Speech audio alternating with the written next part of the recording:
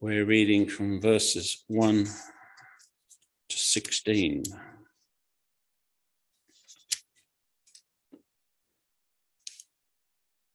One 185 page.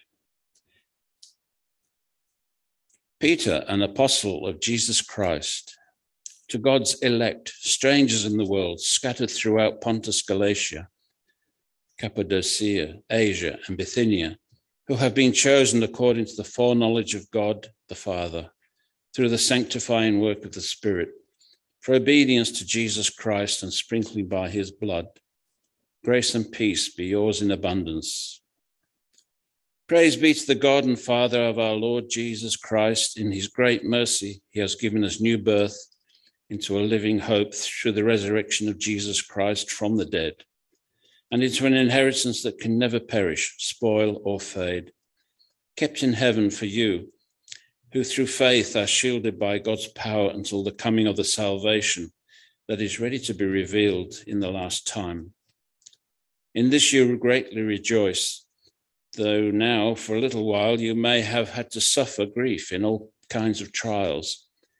These have come so that your faith, of greater worth than gold, which perishes even though refined by fire, may be proved genuine and may result in praise, glory, and honor when Jesus Christ is revealed.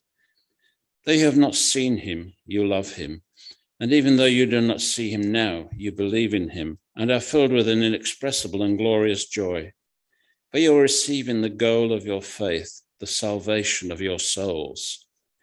Concerning this salvation, the prophets who spoke of the grace that was to come to you searched intently and with the greatest care, trying to find out the time and circumstances to which the Spirit of Christ in them was pointing when he predicted the sufferings of Christ and the glories that would follow. It was revealed to them that they were not serving themselves but you, when they spoke of the things that have now been told you by those who have preached the gospel to you by the Holy Spirit, sent from heaven. Even angels long to look into these things. Therefore, prepare your minds for action. Be self-controlled. Set your hope fully on the grace to be given you when Jesus Christ is revealed. As obedient children, do not conform to the evil desires you had when you lived in ignorance. But just as he who called you is holy, so be holy in all you do. For it is written, be holy because I am holy. This is his word.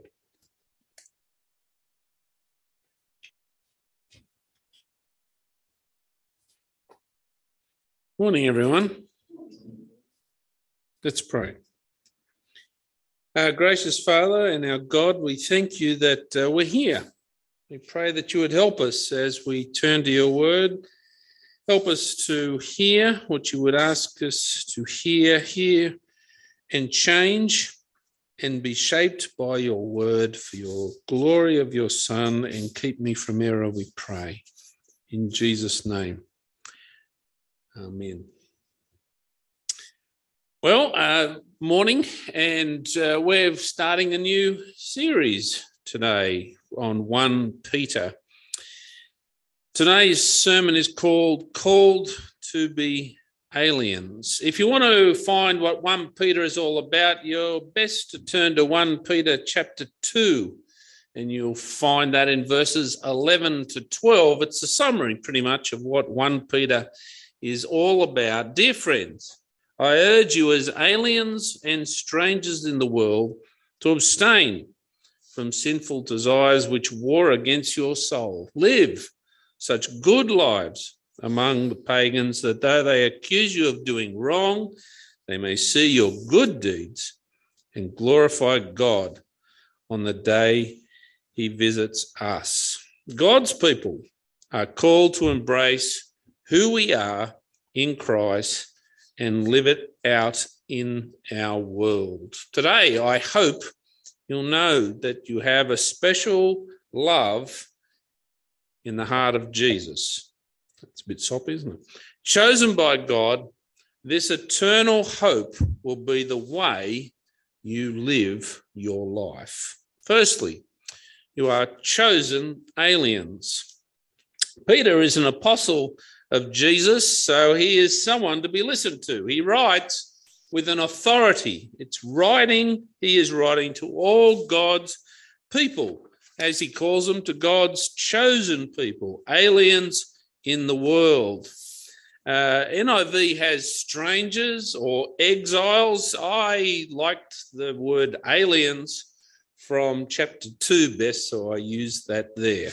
It's got nothing to do with me liking Alien movies or liking Alien versus Predator, which I know is Caleb's favourite movie of all time. Nothing to do with that at all. It just means that we are people who are God's and God's alone. Unlike our world, we belong to him. That's the reason why I chose it. Nothing to do with Caleb and his Alien versus Predator thing. These chosen people, these believers, are scattered in Asia. But when you hear the word Asia, this is not the Asia they mean. They mean the region that is basically known today as Turkey. Turkey. The Christian people Peter writes to are called the elect. And there's an old saying, you can choose your friends, but you can't choose your family. You ever heard of that one? God is not like that. He's the exception to that rule. God has chosen his family. This is a Presbyterian's favourite verse, where we start talking about God's chosen thing. And we are totally obsessed with election and predestination. But what does it mean to be elect? What does it mean to be chosen? What does it mean to be called? It's about God, simple as that. It means God has brought you into his very presence, brought you into his kingdom, and he holds you there. Chosen means you are chosen from a group that some aren't chosen. That's what that word always means. Israel was called out of the nations around them. Abraham, as we read before, was called by God. His whole family, his whole way of life was multiple gods. Yet God called him out of that, called Abram, and made him a new person in Abraham. It is God who initiates the relationship, not the other way around. When Jesus speaks in Luke 14 about inviting people to the great banquet, it is God who does the inviting. When guests won't come, it is God, the master in that story. Go out and grab anyone from the streets and the alleys, towns, bring in the poor, the crippled, the blind, the lame. And then he says, go out to the roads and the country lanes and make them come in so that my house is full. It's that uncomfortable truth that it's about God, not us. God's chosen, not the elect, have nothing to boast in. It's one of the important truths of that doctrine. It's all about God, not about you. God brings us in. It's God's work and his alone. I hate correcting the Bible in front of you. I hate mucking around with that, but every now and then you've got to do with it. And right here is one of those times. The NIV messes it up, so does the AV, so does the NASB, when it makes foreknowledge as though it refers to chosen. What do I mean?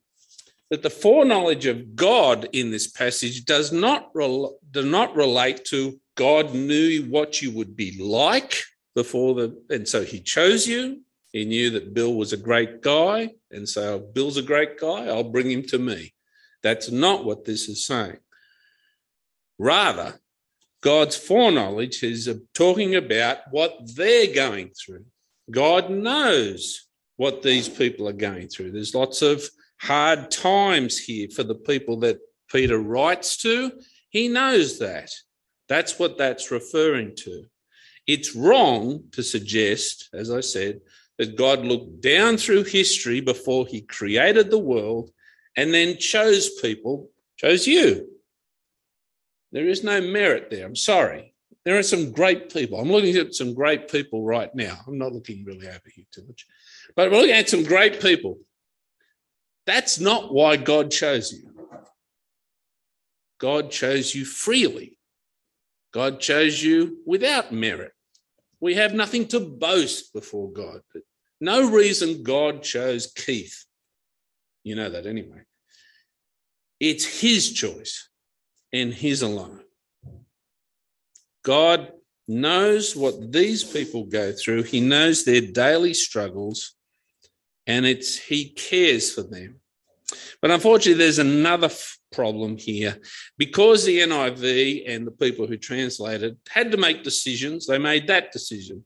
Let's connect the foreknowledge with election. They also made it look like they connected the sanctifying work to that as well of the Spirit. But according to the BAK version, have you heard of that? The BAK, the Bible according to Keith? No. This just means that in God's foreknowledge, as I said before, these people's situation is known by God. The sanctifying work of the idea of the Spirit has nothing to do with what God is doing when he chooses. As God has chosen us, it's his choice and his alone. And once he has chosen us, Peter is just addressing the simple fact that though these people feel alone, they feel persecuted, under suffering, they are known by God. It's that great truth that when you are alone, you can always rely that God loves you because he chose you, and he chose you before all things. It was his choice and his choice alone, and nothing that you do can break that choice. God's love and his call, as we say, is irrevocable. That choice means in verse 15 to 16, you are called to be holy, that is pure, to honor God in your conduct and behavior. It's chapter 2, verse 9. It means you're to proclaim the praises of our God amongst where you are, the people. And in verse 21 of chapter 2, we endure unjust suffering, etc., etc. That is us, God's alien chosen people. Secondly, the hope of aliens is in verse 3. Our hope is living, a very interesting term. What is our hope? It is a living hope. It's alive. It's alive in us. It's alive into the future. What does it mean if I say I'd like to hope for something?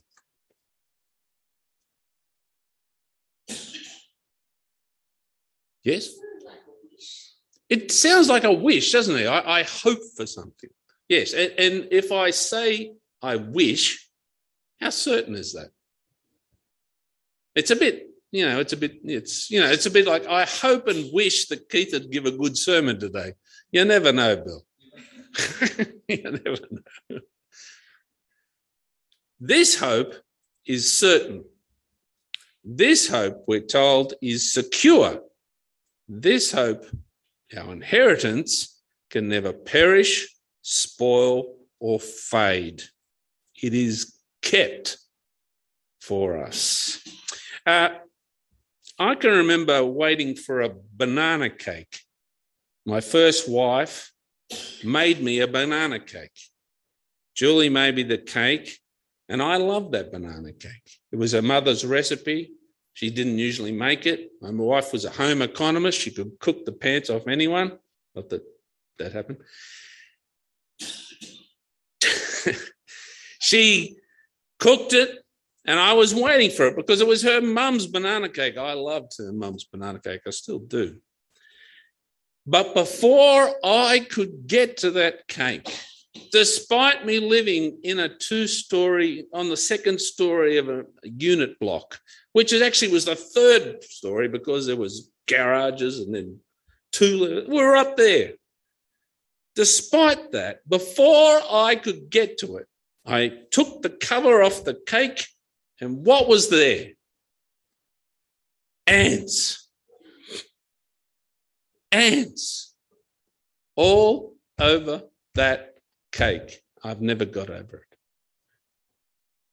There it was. I was looking forward to it. I couldn't believe it. It was all mine. There was no one else there. Julie would have hardly eaten anything. It would have been all my cake. But it was gone. The ants took it. I can remember being so disappointed. That hope was dashed. That hope wasn't secure. The ants struck and my banana cake was gone. Now, that's a stupid example, isn't it? But that's what our world's like, isn't it? Things perish, spoil, fade, get old, break, or they get taken by ants. Peter says our hope is not like that. It is certain. It's secure. My cake wasn't secure. I thought the lid was on properly. It didn't matter how good the lid was. Our hope is kept securely for us, kept in heaven. And that word kept is an important word. We're doing a lot of Greek today. It's ridiculous. It's kept is in that tense that means something happened in the past that completed it. And it's still affecting us right now and into the future. It's hard to explain that because English doesn't have that tense, that way of speaking, but Greek does. It means Jesus' death on the cross was finished.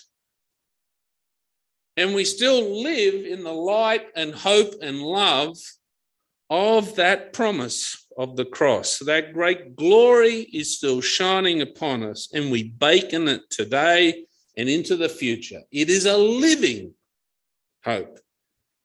Though it has been done, it still endures, and we live and walk in it. This hope will be fully revealed at the coming of Jesus. It might not all be plain and visible now, but then when every eye will see and every tongue confess, it will be known. It's interesting, isn't it? Because that's the hope in verse 10. The prophets long to know. They searched intently for what the Spirit of Christ pointed them to. And we know it. It's a strange sentence that they were serving you, serving me, serving all those who were in the Spirit of Christ. They long to know. Indeed, this phrase is the angels long to know. Interesting sentence, isn't it? That God's eternal plan with you and I, a part of it, how that would come to fruition and fulfillment in Jesus, even the angels long to know. That hope is known by you, by me, by us, and declared by Peter that it's living and working in us now and will continue until we see the glory that is revealed in Jesus at his coming. God chose a people and made them. The promises to Abraham had started, halted, failed, but then are fulfilled in the person of Jesus. In the coming of Jesus, these things, these hopes and promises are fulfilled. This is our hope. It is living and active and effective for us. Jesus brings us into his kingdom. Third, what if we have the hope and we are God's people as aliens? What are the minds of aliens? How are we to think? Some people think today that you shouldn't let your minds get in the way. Clear thinking is something of the past for some people. Peter thinks quite differently in light of the fact that we have information that even the angels long to look into how we to live. Well, verse 2, if you go back there, you find the original idea. The Spirit is doing his work in our lives that we live obediently to this Lord Jesus. And then verse 13, which has got that important word, therefore, which is a conclusion. Here are the consequences. Prepare your minds for action. Be self-controlled. Set your hope fully on the grace to be given you when Jesus Christ is revealed. Being self-controlled is very important, but we also need to be prepared for action. God has brought us into a secure place in himself. Once we are here, because he has loved us from all eternity, saved us in Jesus, how are we to live? It's an important question, one that people have always wondered and argued about. Jesus has done this for us. How are we to live in this safety and newness of life? Well, we're to do it clearly and put our minds to the task. Be determined, self-controlled. Prepare your minds for action. If you're going to do the right thing, if you're going to live God's way, if you're going to live holy and obedient lives, you must have your mind engaged. It doesn't just come about. It's actually about thinking about what are we doing? How are we going to do it? What do we don't do? You must prepare your minds for action. That action involves being self-controlled. We are to set Jesus as the aim of our lives. He has brought us into a new life, and so we are to live God's glorifying life. Remember, he has loved us from all creation.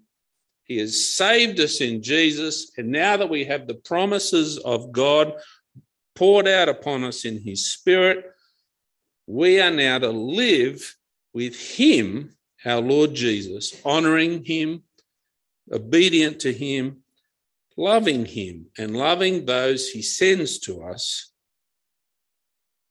with a hope that navigates us. This hope is in Jesus. This hope is secure. And think about the situation these people are in. It's very uncertain. But one of the things you get from the first 16 verses of 1 Peter 1 is great certainty. Certain of God's love, certain of God's saving work in Jesus, certain of him being with you now by his Spirit, certain that as you live and determine to set your lives in obedience to him, he is with you. Certain that he will always be with you because he has always loved you and chose you and saved you and been with you and will be with you always. This living hope of certainty dominates their lives, dominates them. And so their minds will be determined and filled. Verse 8 and 9. Though you have not seen him, you love him. And even though you do not see him now, you believe in him and are filled with an inexpressible and glorious joy. For you are receiving the goal of your faith, the salvation of your souls. Inexpressible and glorious joy. What a marvelous phrase. When we think about God's great plan of salvation, and out of all that, he chose you. What a wonder. How can you not be filled with an inexpressible and glorious joy? We were here, summarizing, we are chosen to be his. We are aliens in a sect. We are elect. The comfort that brings to us is amazing because God has us. Not about me, it's about him.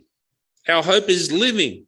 It's secured for us on the cross, and it will always follow us wherever we go into our glorious future, into the hope of eternity. And our minds, determined as aliens, informed by knowing the joy of the Lord that is poured into our hearts, that inexpressible and glorious joy. We live, we obey, and we have a great hope. Let's pray. Gracious Heavenly Father, we thank you that you have poured out upon us such an inexpressible and glorious joy.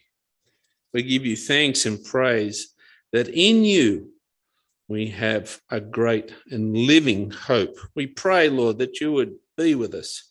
Help us to live more like your people. Help us to be obedient. Help us to be people who bring glory to you and to your name.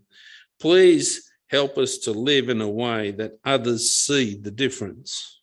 Please help us to be determined to be obedient despite what goes on.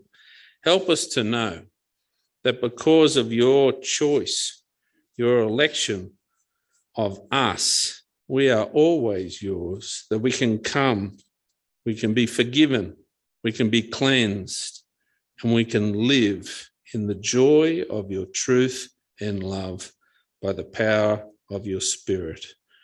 We give you thanks and praise in Jesus' name. Amen.